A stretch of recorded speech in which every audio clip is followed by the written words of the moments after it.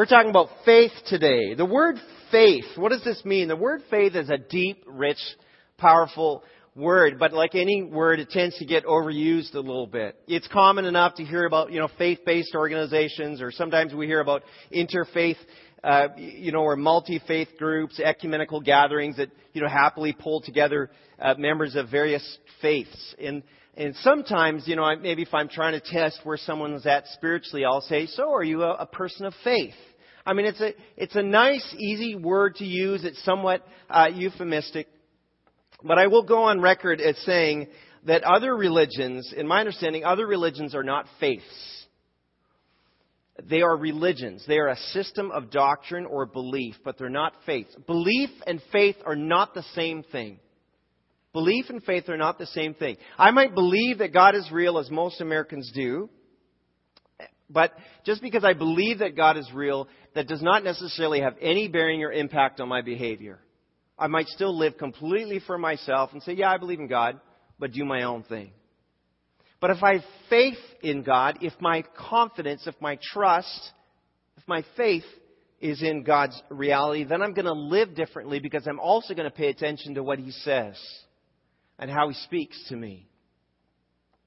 The Apostle Paul, I should say this, we've got Muslims and we've got Buddhists and we've got Sikhs in our city, wonderful people, many of whom are devout and sincere and well-meaning, but these are religions of self-righteousness, of self-effort, an attempt to grasp at God. These are not faiths. And it matters because we need to know that faith is not built on doctrine. Get this. Faith is not built on doctrine. Faith is built on Jesus Christ. That's foundational. Right? The Apostle Paul wrote to the Ephesian church. You can see this in Ephesians 4. He says, there's one body, one Spirit, just as you've been called to one glorious hope for the future. There's one Lord, one faith, one baptism, one God and Father who is over all and in all and living through all. One, just one. So it may be a technicality, but I tend to avoid the word faith. I try to avoid the word faith when I talk about other religious groups. I prefer just to call them religions. There's a chapter in the Bible we sometimes refer to as the Faith Hall of Fame, or the Hall of Faith. It's Hebrews chapter 11. I encourage you to start finding that now in your Bible. I forgot to have you just read Bibles, but if the Bible distributors, if you wouldn't mind doing that just now. If you need a Bible, just give them a wave. We're going to be on page 754. This Hebrews chapter 11 reminds us of several great and heroic biblical figures who all demonstrated faith. And we're going to read some excerpts from Hebrews 11. But the key thought is that our Bible heroes, Noah, Abraham, Joseph, Moses, the others, they're heroic not for their exploits, but they're heroic for their faith. It's not what they did that makes them great. It's what they believed. Their confidence in God. God is not asking you and me to demonstrate some colossal spiritual achievement in life. We're not something lesser if we're not a Billy Graham or a Mother Teresa. God is inviting you to have faith. So let's see what Hebrews chapter 11 teaches us about how we too can have faith. Let's stand together as we read various parts of Hebrews chapter 11. Starting right at verse 1. Hebrews chapter 11 verse 1, he writes this: faith is the confidence that what we hope for will actually happen. It gives us assurance about things we cannot see. Through faith, the people in days of old earned a good reputation. Verse 3, by faith we understand that the entire universe was formed at God's command, and that what we now see did not come from anything that can be seen. Let's jump down to verse 6.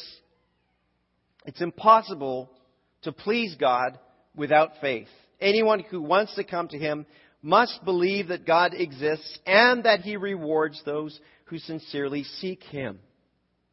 Jump with me all the way to verse 24. After he's listed, and we don't know who wrote Hebrews, or some conjecture, but we don't know. After he's listed various Bible heroes, he gets to Moses in verse 24. He says, it was by faith that Moses, when he grew up, refused to be called the son of Pharaoh's daughter. He chose to share the oppression of God's people instead of enjoying the fleeting pleasures of sin. He thought it was better to suffer for the sake of Christ than to own the treasures of Egypt, for he was looking ahead to his great reward. It was by faith that Moses left the land of Egypt, not fearing the king's anger. He kept right on going because he kept his eyes on the one who is invisible. It was by faith that Moses commanded the people of Israel to keep the Passover and to sprinkle blood on the doorpost so that the angel of death would not kill their firstborn sons. Verse 29, it was by faith that the people of Israel went right through the Red Sea as though they were on dry ground. But when the Egyptians tried to follow, they were all drowned. Continue to jumping ahead with me down to verse 32. Verse 32, and we'll finish out the chapter from here.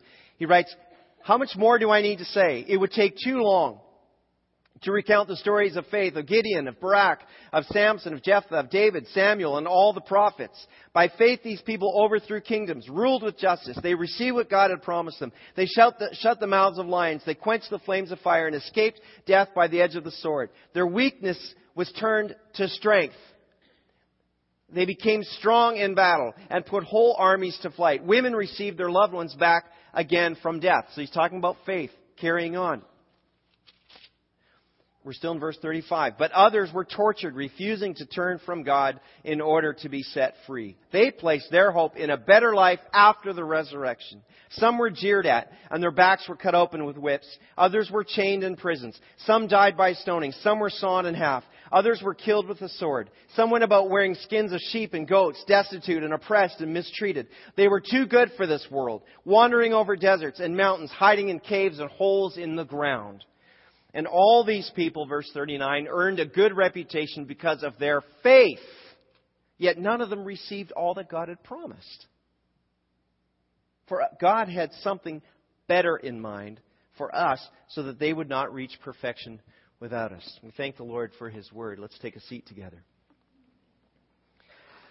Verse 1 is one of those verses worth knowing, worth memorizing. NLT maybe stretches it out a little bit. You could use ESV or NIV. Faith is the assurance of things hoped for, the confidence of things not seen. You know, sometimes I've tried to explain faith to people, and I've said, you know, faith in Jesus is a little like me sitting in this chair. If I take this chair and I say, wow, I'm going to sit on this is faith. This is all my faith. All my weight and trust is in this chair. And that's what it's like when you put your faith in Jesus. That's not a bad illustration, but the problem with that illustration is I'm pretty sure the chair is going to be okay. I've seen that chair used countless times. I can visually inspect the chair. I can see it looks stable, it looks solid. It's got 4 legs and a seat in the back. I think it's going to be fine. Real faith is a confidence in things unseen, things I can't see. More like Indiana Jones stepping out into nothing and hoping that something's going to be under his foot, right? That's maybe a better illustration. Faith says, it doesn't matter that I can't see the evidence, or even if I never see it, my trust is still in God. That's faith. We often pray for people to be healed, as an example, and yet only occasionally have the privilege of seeing immediate results. Well, does that mean we should stop asking, or that God's not listening? No, it means that we're still learning. Still learning how to pray, and still learning how to trust God for God's way of doing things. And if I say, well, God didn't answer, so I'll stop believing, then that was only wishful thinking in the first place. Faith is unique because it's based not on visible evidence, but on the invisible. That verse 6 is a key verse here as well. Verse 6, we'll put that on screen, where he says, it's impossible to please God. Let's read this together. Ready? Go. It is impossible to please God without faith. Anyone who wants to come to Him must believe that God exists and that He rewards those who sincerely seek Him. Yeah. It's really beginning to answer the question, well, how can I have faith? Faith starts with belief. Remember I said faith and belief are not the same thing, but faith starts with belief.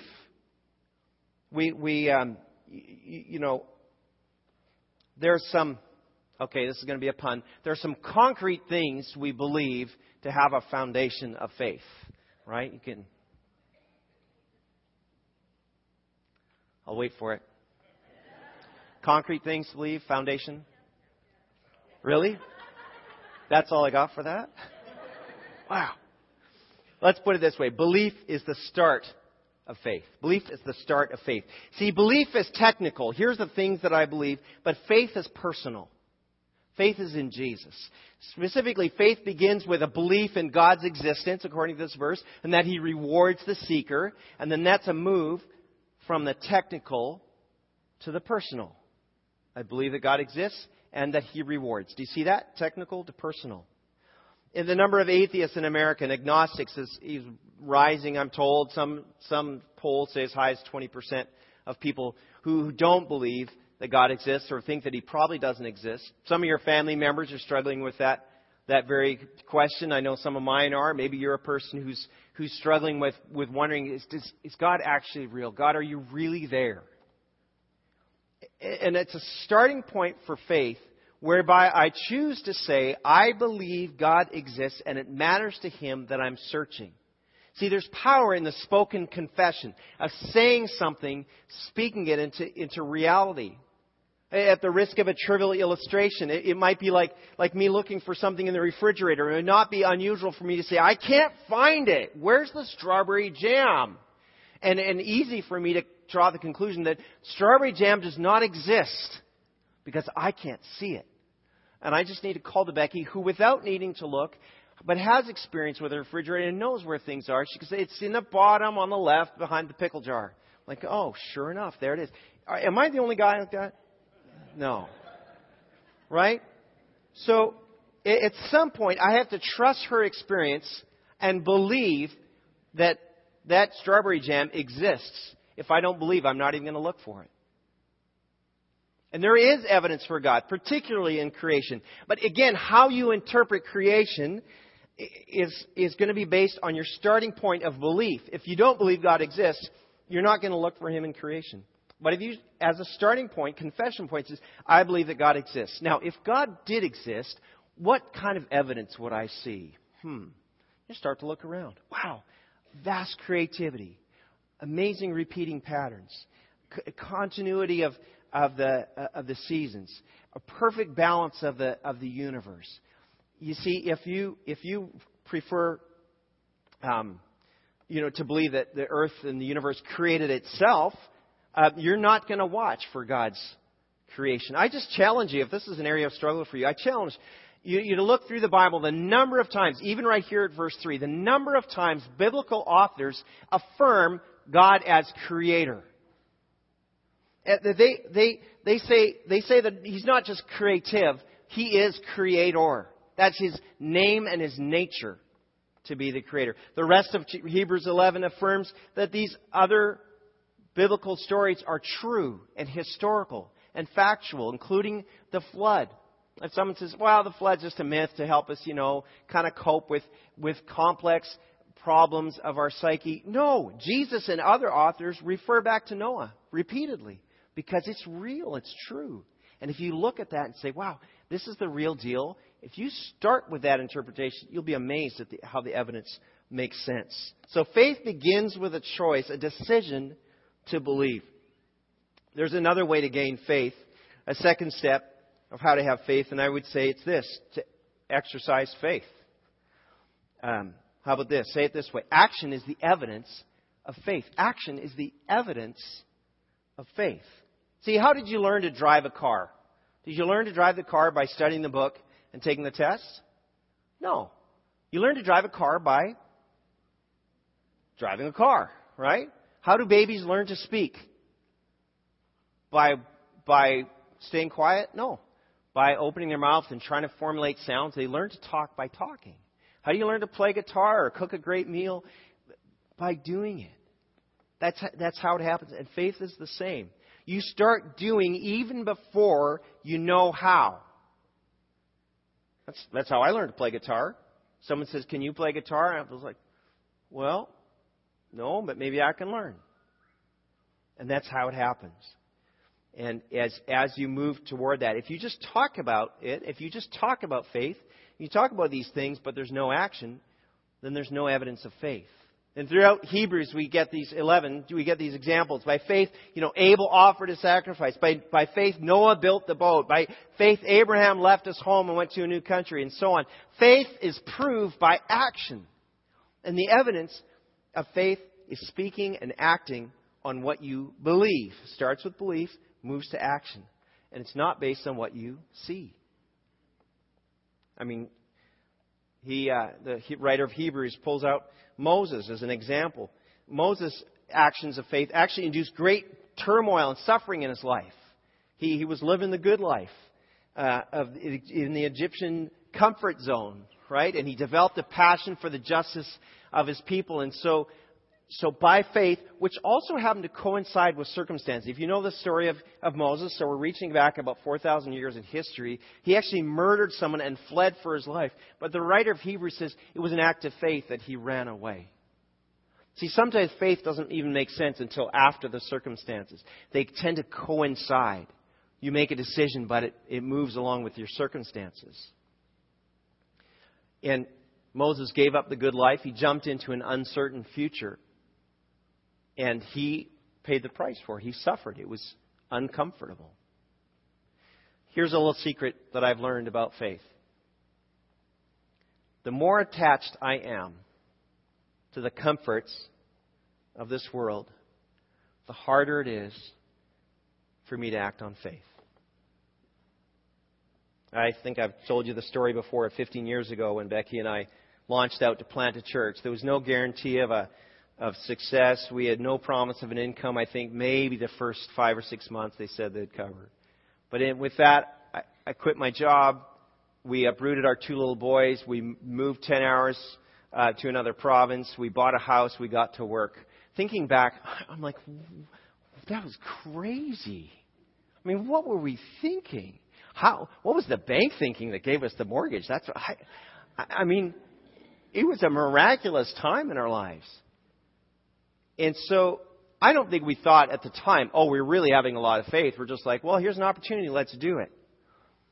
But it was an act of faith that we were able to do that. And we'd heard the Lord speak, and that's why we did it. But I wonder if God called me to do something like that today, where I'm more stable, more financially comfortable. I mean, there's a lot more comfort in my life now than there was when we were a young married couple. Would I do it? Wow. Comfort insulates us from faith. Comfort insulates us from faith. Sometimes God gets us into an impossible situation so that we're essentially forced into faith. Right? Verse 29 says it this way. It's by faith the people of Israel went right through the Red Sea as though they were on dry ground. You know, we read that. If we didn't know the backstory, we'd be like, yeah, it must have been just like, praise the Lord. He's just going to open the water for us. We're just going to walk on through. Watch this, Pharaoh. Ha! Here we go. It wasn't like that, right? Do you remember what it was like? They're at the Red Sea, water in front. Raging army, bloodthirsty behind. Mountains all around. And the people are saying, we're all going to die! Right? That's what was going on. And Moses like, God, what have you done? Did you just bring us out here to kill us? What's happening? And God says, step into the water. Bethany Ford, did you guys ever do that song? Step into the water. That's what happened. They stepped into the water. But it wasn't like, this glorious moment. We're just going to... No, it was a terrifying moment.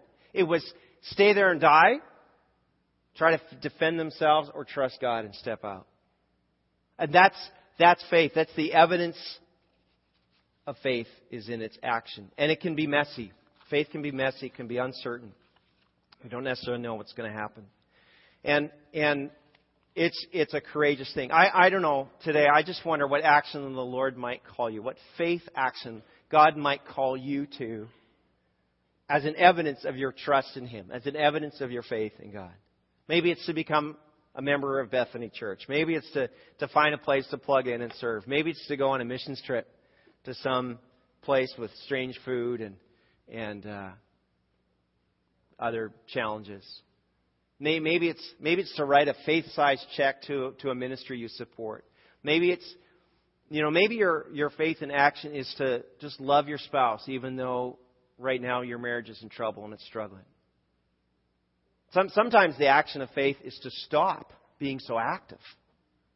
Just slow down your busy life and take a Sabbath rest. Can you really trust God that He can handle it for one day? Right? What's the faith action for you? Because action is the evidence of faith. Now, faith ignores the easy way out, but here's some good news for you as well. Reward is the result of faith. Reward is the result of faith. Look at verse 6 again. Right? It's impossible to please God, and anyone who wants to come to Him must believe that God exists, and He rewards those who sincerely seek Him. Verse 10. Abraham was confidently looking forward to a city with eternal foundations, a city designed and built by God, as are we today. What about verse 14? Obviously, people who say such things are looking forward to a country they can call their own. Verse 16, they were looking for a better place, a heavenly homeland. Verse 26, he, Moses, thought it better to suffer for the sake of Christ than to own the treasures of Egypt, for he was looking ahead to his great reward. Reward is the result of faith. Now, most Christians get really uncomfortable when we start talking about rewards. Right? But these Hebrews 11 heroes saw a prize worth pursuing by faith. A number of years ago, Bruce Wilkinson wrote a great little book called A Life God Rewards, in which he points out how often Jesus taught about reward and promised reward and commendation, and that the saved will not all be equally rewarded at the judgment seat of Christ. We will not all receive the same reward. Some of you will have greater rewards than others. I once led a study group through that little book, and most people in my circle said, well, I don't care about rewards. I don't want to do anything for rewards. I'm just happy to serve God. I'm just happy to be saved. Honestly, that's kind of nonsense. I mean, if you apply it in your workplace, imagine that the boss said, look, I can pay you $10 an hour or $20 an hour. What would you prefer? Oh, you decide. It really doesn't matter to me. I'm just happy to have a job. That'd be ridiculous, right? Rewards are awesome. Rewards are great. You know, in the parables of good stewardship and talking about persecution and teaching about generosity and in caring for the poor and the sick and the imprisoned, Jesus promised rewards. Come and enter the rest that's been prepared for you from the foundation of the earth, Jesus will say. Those actions of the things that Jesus teaches us are acts of faith, believing that what I'm doing today actually matters for all eternity, all time, beyond time. It's going to matter. It makes a difference. Why get all modest about reward? Why not live in a way that sets you up for eternity? Jesus didn't just suggest it. He commanded it. Store it up for yourself, treasures in heaven, where it doesn't get stolen or worn out, instead of storing it up here on earth. We don't apologize for saving money for retirement. Why not save up for your eternal future? Why not invest in ways that matter for eternity? Reward is the result of faith. And you only do that if you really believe it. Many of you are tithers and you're generous people. That's not really a problem here at this church. There's just a great flow of generosity. But there's an act of faith in your part to believe that when Jesus said, you're going to store up treasure in heaven, that your actions are actually accomplishing that, because you can't see it. It's not like you can go online and log in and, I forgot my password, Jesus. If Jesus is your password, you need something stronger, by the way. And you can't just, see, it's really growing. Oh, it's kind of slowed down. You can't do that with heavenly rewards. It's an act of faith to say it matters. When you sincerely desire to follow the Lord's leading in your life, those steps of faith will not seem so arduous, so difficult, so overwhelming. Yeah, there's times of hardship, there's times of difficulty and uncertainty, but when you're trusting God, when you have faith, there's a flow to it. I mean, you can think about the times that some of you, for example, signed up and you served in Awana this year. And at first you're like, oh man, I don't really know about this. Like, I've never done this before. Can I really do this? And will I really be able to do what's expected of me? Right? But you stepped out and you did that. Now, if I said that was an act of faith, you'd say, no, I just was responding to the need. Well, that was an act of faith on your part. And then you'd be like, man, I had a great time. And next week we should hear about what happened this year at Awana. There's a flow to it when you're trusting Him. Faith is a choice to live by what we cannot see, knowing that God can accomplish the impossible through us. And these heroes of Hebrews 11 are examples to us, not for their deeds, but for their faith. Just want to, kind of on a personal note, I would just say lately the Lord has been challenging me personally to begin dreaming again, to even dream bigger or to ask bigger, or to think in terms of larger challenges for me personally and for our church. I don't know really what that looks like yet. And I confess I'm comfortable. I'm happy. I love what I get to do. It's a great privilege. And I have plenty of work on my plate. But I'm not satisfied to just maintain the status quo. And in your heart, you're not either. You want more from what God's called you. You want more from your experience of walking with Jesus. You want to experience things that you haven't experienced before. You don't want just the same old. I know you want more. And I'm at this church, at Bethany Church, in part because I believe there's a phase of life coming for Bethany that's exciting. It's exciting and it's God ordained. It's a future that I don't think we can see yet. But I have faith to believe that the Spirit of God is at work in you and in me and in our church. And He has not left us to drift. He's not left us at all. And we're not just here to coast along until Jesus comes back. I do believe that some of the dreams and some of the DNA that was planted in some of you, and that some of you planted in this church many years ago that's been dormant, I do believe God wants to revive some of that. I'm confident that's where my faith is. And I could be wrong, but that's what I believe. I'm excited. I'm excited for the future. I have faith. And it takes a choice to believe and to act and to keep our eyes on that prize that's yet to come, that future that's promised in Him. So that like these great men and women of Hebrews 11 are able to applaud us. Chapter 12 kind of concludes chapter 11 in verse 1. It says, we're surrounded. He says, therefore, since we're surrounded by such a great crowd of witnesses to the life of faith, he says, let's get rid of the stuff that slows us down and go. It's not just a museum like, oh, that's nice, all those nice people. It's like, wow, those are our examples. Let's run and do what He has for us. And I hope that's your heart too. And it's an exciting thing to ponder, to step out in faith. Let's stand together as we close in prayer.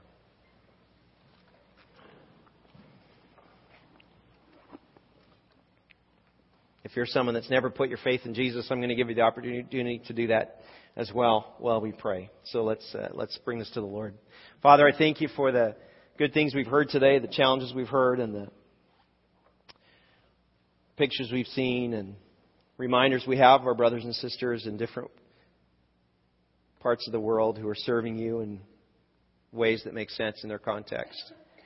And Lord, You've not only called us to care for those, but You've also called us to care about the people right around us, to love our neighbors, to go into all the world, including 93720, with the good news, to make disciples, to baptize, to teach what You've taught us.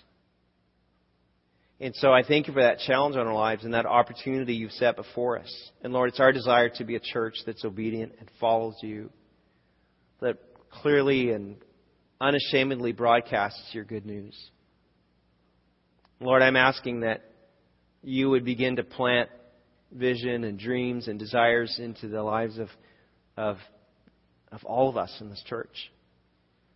And to stir up a unity and momentum in us that's just unstoppable for Your kingdom. Lord, we don't want to be embarrassed to pursue the rewards and awards You have for us. You commanded us to do that. And so we want to be faithful in that as well. Lord, I ask that even this week You would be You would just be prompting each one of us, what's that faith action in our lives? What's that thing that we need to do or stop doing because we trust You, because we have faith in You? And as heads are bowed and eyes are closed, maybe you're somebody that you have not yet put your faith in Jesus. You've been wanting to or meaning to, but maybe you didn't know how to. It's really not difficult. I mentioned that there's something about the spoken word. There's something about saying, Jesus, be the Lord of my life. I trust in You. Forgive my sin and make me right with God. And when you speak out a prayer like that in your own way, He responds. Hebrews chapter 11 verse 6 says that we must believe that He exists and that He rewards all who seek Him. And if you'll seek Him today, He'll reward you with a personal relationship, with forgiveness of your sin and freedom, and you become a new creation in Christ, a new person from the inside out. That's the promise. And if that's you and that's your desire, I just urge you to talk to someone today. Talk to me after the service. Head back to that prayer room. We'd love to help you with that step. And so, Lord, we commit all these things to You, the things we've talked about. Would You be glorified today in our lives, in our homes, in our families, in our schools, in our workplaces, and most of all in our church, Lord God. We love You and we thank You for the opportunity. In Jesus' name, amen.